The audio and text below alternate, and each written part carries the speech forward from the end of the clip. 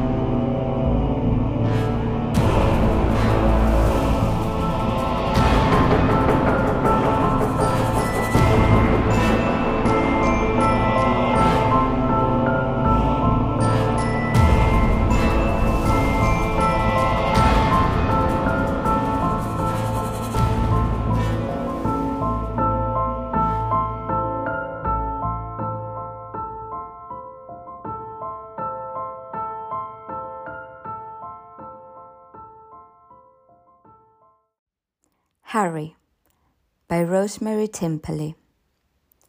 Such ordinary things make me afraid. Sunshine, sharp shadows on grass, white roses, children with red hair, and the name Harry. Such an ordinary name. Yet, the first time Christine mentioned the name, I felt a premonition of fear. She was 5 years old, due to start school in 3 months' time. It was a hot, beautiful day, and she was playing alone in the garden, as she often did. I saw her lying on her stomach in the grass, picking daisies and making daisy chains with laborious pleasure. The sun burned on her pale red hair and made her skin look very white.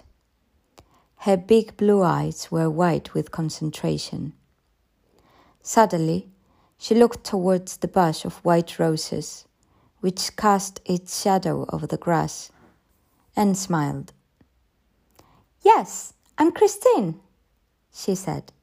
She rose and walked slowly towards the bush, her little plump legs defenseless and endearing beneath the too short blue cotton skirt. She was growing fast. "With my mummy and daddy," she said clearly. Then, after a pause, "Oh, but they are my mummy and daddy." She was in the shadow of the bush now. It was as if she'd walked out of the world of light into darkness. Uneasy, without quite knowing why, I called her. "Chris, what are you doing?" "Nothing." The voice sounded too far away. "Come indoors now. It's too hot for you out there." Not too hot. Come indoors, Chris, she said. I must go in now. Goodbye. Then walked slowly towards the house. Chris, who were you talking to? Harry, she said. Who's Harry? Harry. I couldn't get anything else out of her, so I just gave her some cake and milk and read to her until bedtime. As she listened, she stared out at the garden. Once, she smiled and waved. It was a relief finally to tuck her up in bed and feel she was safe.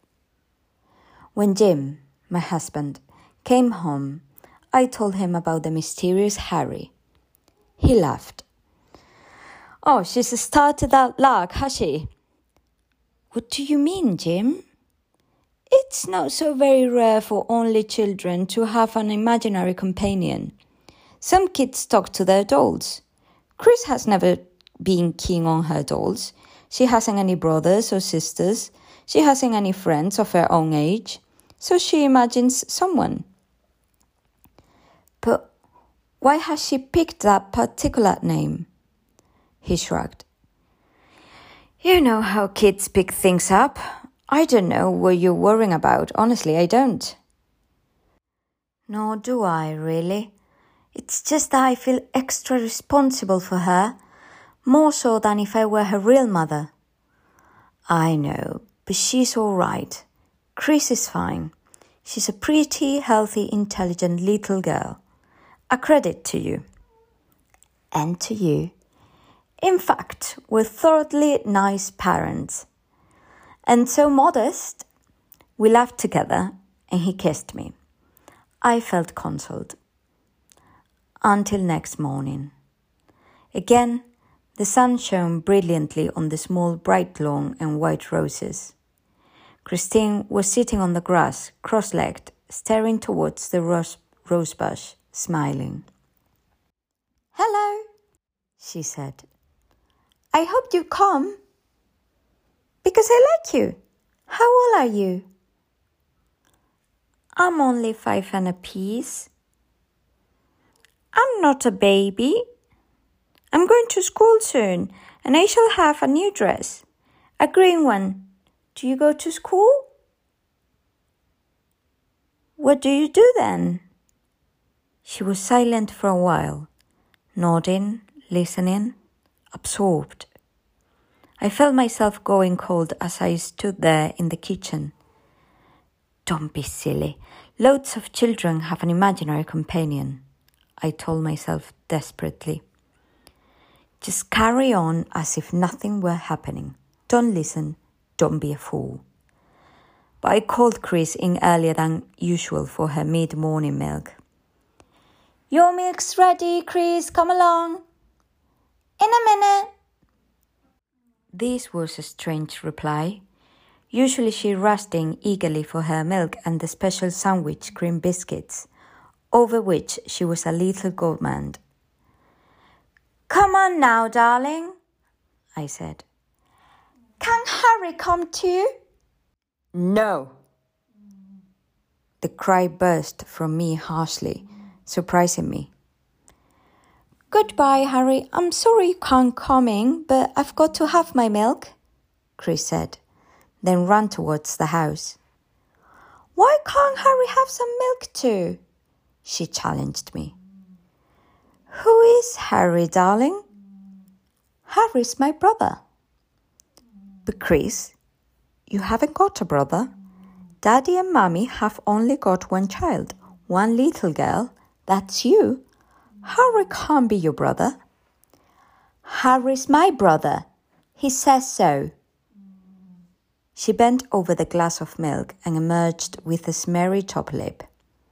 Then she grabbed up the biscuits. At least Harry hadn't spoiled her appetite.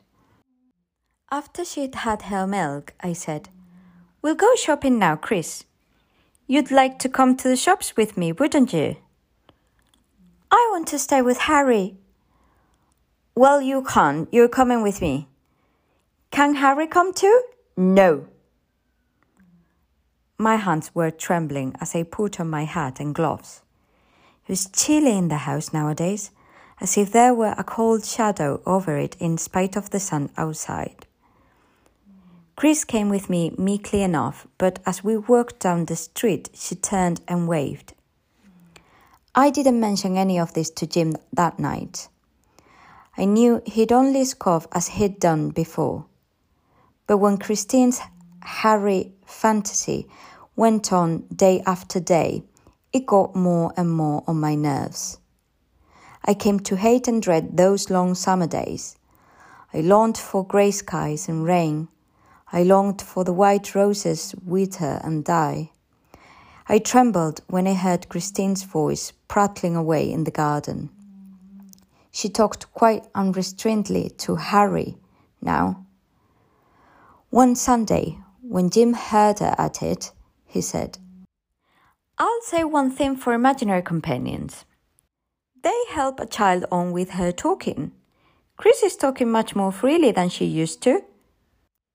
"With an accent," I blurted out. "An accent?" "A slight Cockney accent." "My dearest, every London child gets a slight Cockney accent.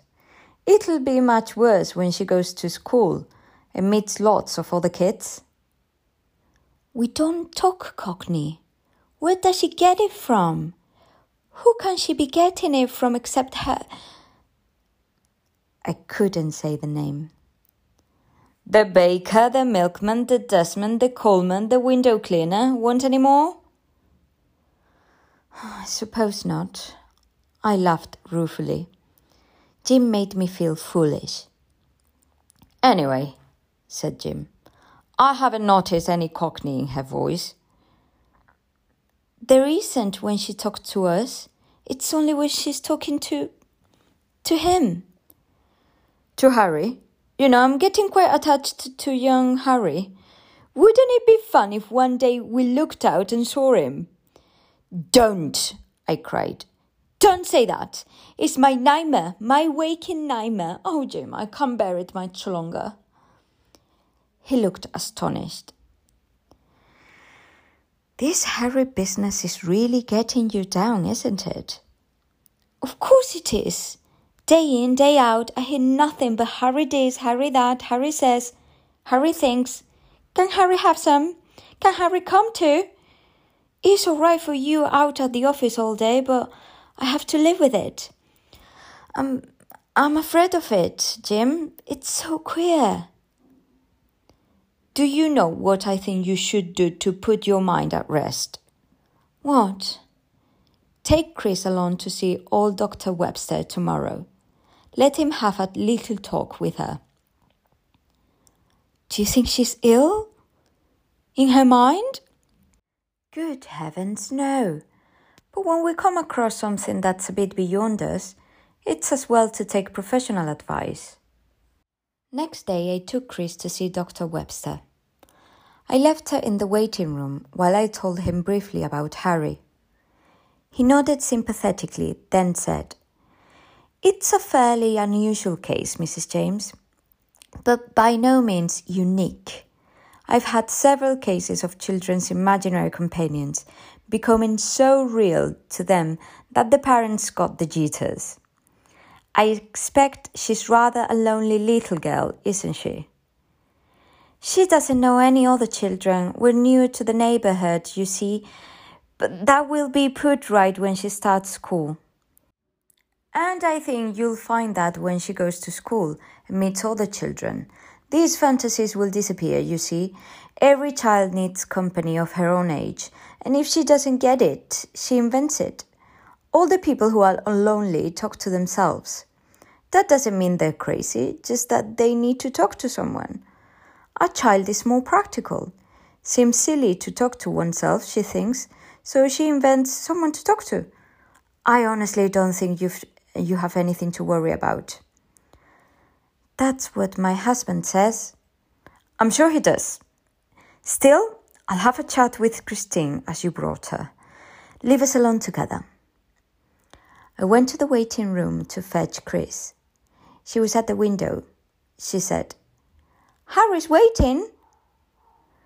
"Where, Chris?" I said quietly, wanting suddenly to see with her eyes. "There, by the rose bush."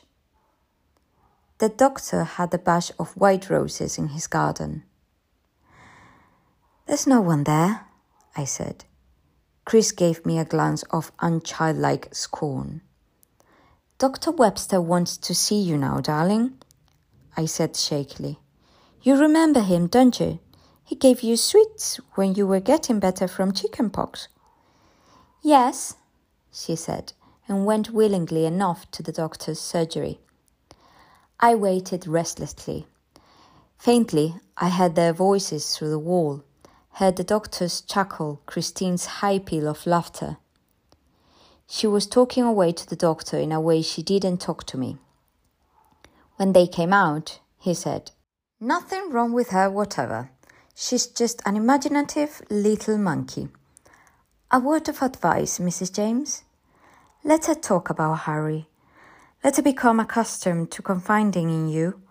I gather you have shown some disapproval of this brother of hers, so she doesn't talk much to you about him. He makes wooden toys, doesn't he, Chris?"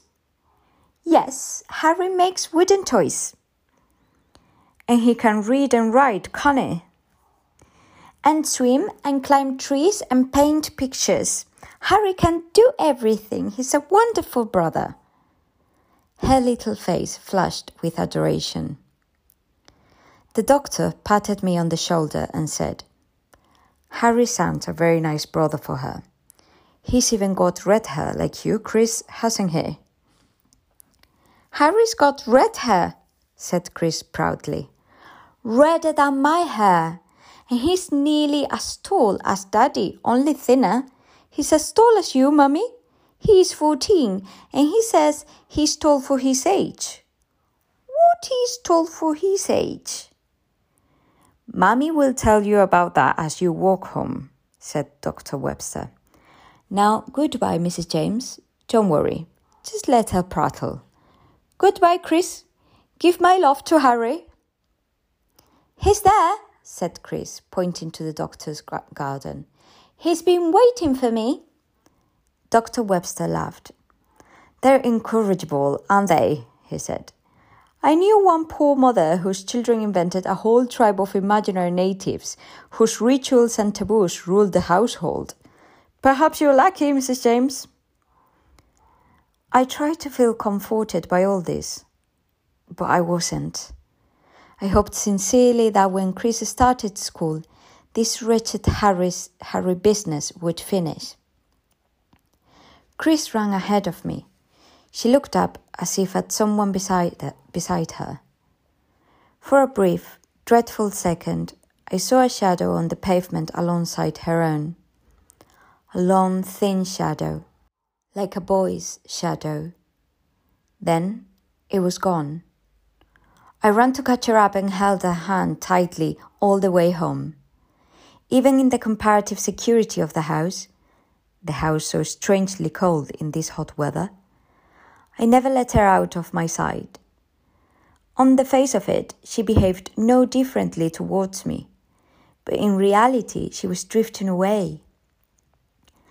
The child in my house was becoming a stranger. For the first time since Jim and I had adopted Chris, I wondered seriously, who is she? Where does she come from? Who were her real parents? Who is this little loved stranger I've taken as a daughter? Who is Christine? Another week passed. It was Harry all the time. The day before she was to start school, Chris said, "I'm not going to school." "You're going to school tomorrow, Chris. You're looking forward to it. You know you are. There'll be loads of other little girls and boys." "Harry says he can't come too." "You will not want Harry at school. He will..." I tried hard to follow the doctor's advice and appear to be leaving Harry. "He will be too old. He would feel silly among little boys and girls, a great lad of 14. I won't go to school without Harry. I want to be with Harry. She began to weep, loudly, painfully. Chris, stop this nonsense. Stop it. I struck her sharply on the arm. Her crying ceased immediately. She stared at me, her blue eyes wide open and frighteningly cold. She gave me an adult stare that made me tremble. Then she said, You don't love me. Harry loves me. Harry wants me.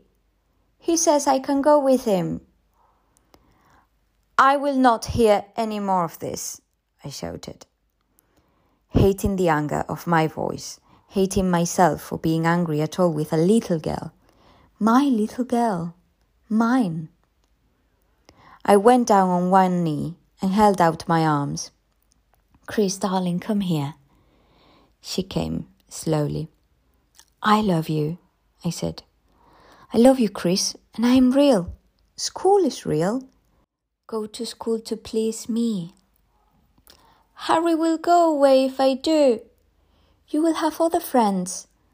But I want Harry. Again with the tears, wet against my shoulder now. I held her closely. You're tired, baby. Come to bed. She slept with the tear stains still on her face. It was still daylight. I went to the window to draw her curtains. Golden shadows and long strips of sunshine in the garden. Then, again like a dream, the long, thin, clear-cut shadow of a boy near the white roses. Like a mad woman, I opened the window and shouted, Harry! Harry! I thought I saw a glimmer of red among the roses, like close red curls on a boy's head. Then, there was nothing. When I told Jim about Christine's emotional outburst, he said, Poor little kid. It's always a nervy business starting school. She'll be all right once she gets there. You'll be hearing less about Harry too as time goes on. Harry doesn't want her to go to school. Hey, you sound as if you believe in Harry yourself. Well, sometimes I do. Believing in evil spirits in your old age? He teased me, but his eyes were concerned. He thought I was going round the bend, and small blame to him. I don't think Harry's evil, I said. He's just a boy who doesn't exist except for Christine. And who is Christine? None of that, said Jim sharply. When we adopted Chris, we decided she was to be our own child. No probing into the past, no wondering and worrying, no mysteries. Chris is as much ours as if she'd been born of our flesh. Who is Christine indeed? She's our daughter. And just you remember that. Yes, Jim, you're right. Of course you're right. He'd been so fierce about it that I didn't tell him what I planned to do the next day while Chris was at school. Next morning, Chris was silent and sulky. Jim joked with her and tried to cheer her, but all she would do was look out the window and say, Harry's gone. You wouldn't need Harry now, you're going to school, said Jim. Chris gave him that look of grown-up contempt she'd given me sometimes. She and I didn't speak as I took her to school. I was almost in tears. Although I was glad for her to start school, I felt a sense of loss at parting with her. I suppose every mother feels that when she takes her ewe lamb to school for the first time. It's the end of babyhood for the child, the beginning of life in reality, life with its cruelty, its strangeness, its barbarity. I kissed her goodbye at the gate and said, You'll be having dinner at school with the other children, Chris, and I'll call for you when school is over, at 3:00. Yes, Mummy. She held my hand tightly. All the nervous little children were arriving with equally nervous parents. A pleasant young teacher with fair hair and white linen dress appeared at the gate. She gathered the new children towards her and led them away. She gave me a sympathetic smile as she passed and said, "We'll take good care of her."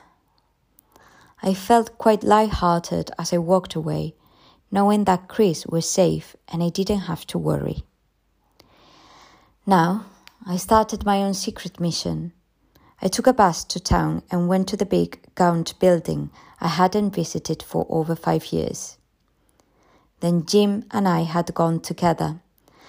The top floor of the building belonged to the Greythorn Adoption Society. I climbed the 4 flights and knocked on the familiar door with its scratched paint. A secretary whose face I didn't know led me in. "May I see Miss Cliver? My name is Mrs. James." "Have you an appointment?" "No, but it's very important." "I'll see." The girl went out and returned a second later. "Miss Cliver will see you, Mrs. James." Miss Cliver, a tall, thin, grey-haired woman with a charming smile, a plain, kindly face, a very wrinkled brow, rose to meet me. "Mrs. James, how nice to see you again. How's Christine?" "She's very well, Miss Cliver. I'd better get straight to the point. I know you don't normally divulge the origin of a child to its adopters and vice versa, but I must know who Christine is." "So sorry, Mrs. James," she began. "Our rules—" "Please, let me tell you the whole story, then you'll see I'm not just suffering from vulgar curiosity." I told her about Harry. When I'd finished, she said, "Well, it's very queer, very, very queer indeed. Mrs. James, I'm going to break my rule for once. I'm going to tell you in strict confidence where Christine came from. She was born in a very poor part of London. There were 4 in the family, father, mother, son, and Christine herself." "Son?" "Yes, he was 14 when it happened." "When what happened?" Let me start at the beginning. The parents hadn't really wanted Christine. The family lived in one room at the top of an old house, which should have been condemned by the sanitary inspector, in my opinion. It was difficult enough when there were only 3 of them, but with a baby as well, life became a nightmare. The mother was a neurotic creature, slatternly, unhappy, too fat. After she'd had the baby, she took no interest in it. The brother, however, adored the little girl from the start. He got into trouble for cutting school so he could look after her. The father had a steady job in a warehouse, not much money, but enough to keep them alive. Then he was sick for several weeks and lost his job. He was laid up in that messy room, ill, worrying, nagged by his wife, irked by the baby's crying and his son's eternal fussing over the child. I got all these details from neighbours afterwards, by the way. I was also told that he had had a particular bad time in the war and had been in a nerve hospital for several months before he was fit to come home at all after his demo. Suddenly it all proved too much for him. One morning in the small hours, a woman in the ground floor room saw something fall past her window and heard a thud on the ground. She went out to look. The son of the family was there on the ground. Christine was in his arms. The boy's neck was broken. He was dead. Christine was blue in the face but still breathing faintly. The woman woke the household, sent for the police and the doctor. Then they went to the top room. They had to break down the door, which was locked and sealed inside. An overpowering smell of gas greeted them, in spite of the open window. They found husband and wife dead in bed, and a note from the husband saying, "I can't go on, I'm going to kill them all. It's the only way." The police concluded that he'd sealed up door and windows and turned on the gas when his family were asleep, then lain beside his wife until he drifted into unconsciousness and death. But the son must have wakened. Perhaps he struggled with the door but couldn't open it. He'd be too weak to shout. All he could do was pluck away the seals from the window, open it, and fling himself out, holding his adored little sister tightly in his arms. Why Christine herself wasn't gassed is rather a mystery. Perhaps her head was right under the bedclothes, pressed against her brother's chest. They always slept together. Anyway, the child was taken to hospital, then to the home where you and Mr. James first saw her. And a lucky day that was for little Christine. So her brother saved her life and died himself? I said. Yes, he was a very brave young man. Perhaps he thought not so much of saving her as of keeping her with him.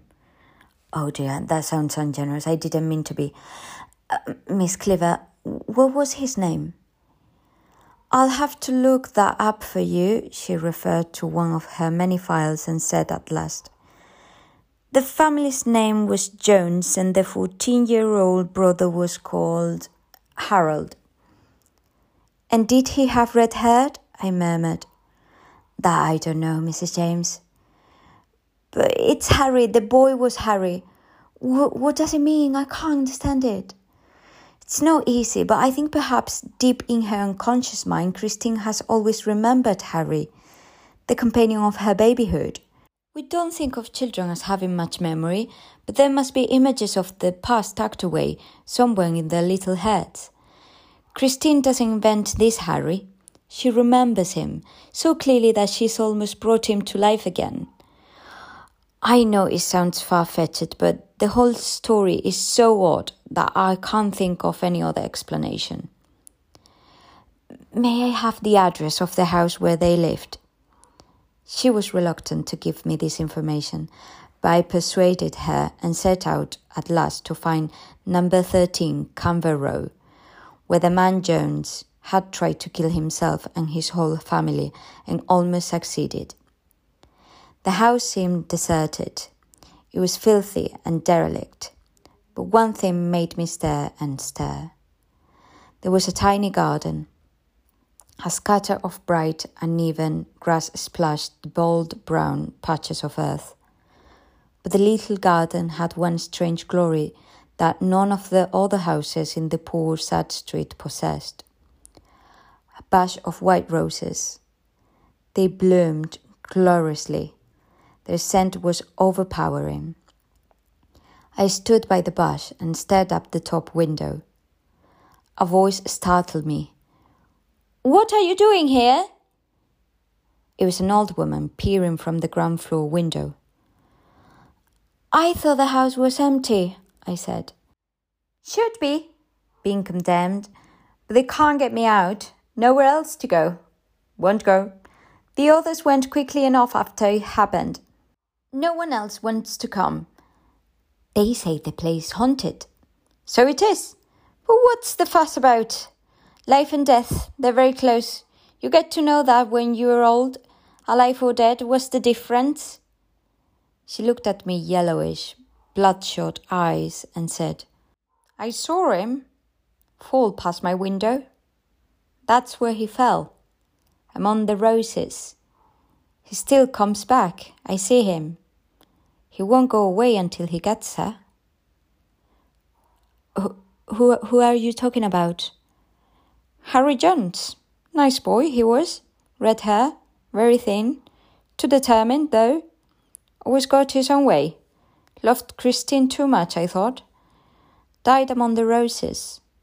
Used to sit down here with her for hours by the roses. Then died there. Or do people die? The church ought to give us an answer, but it doesn't.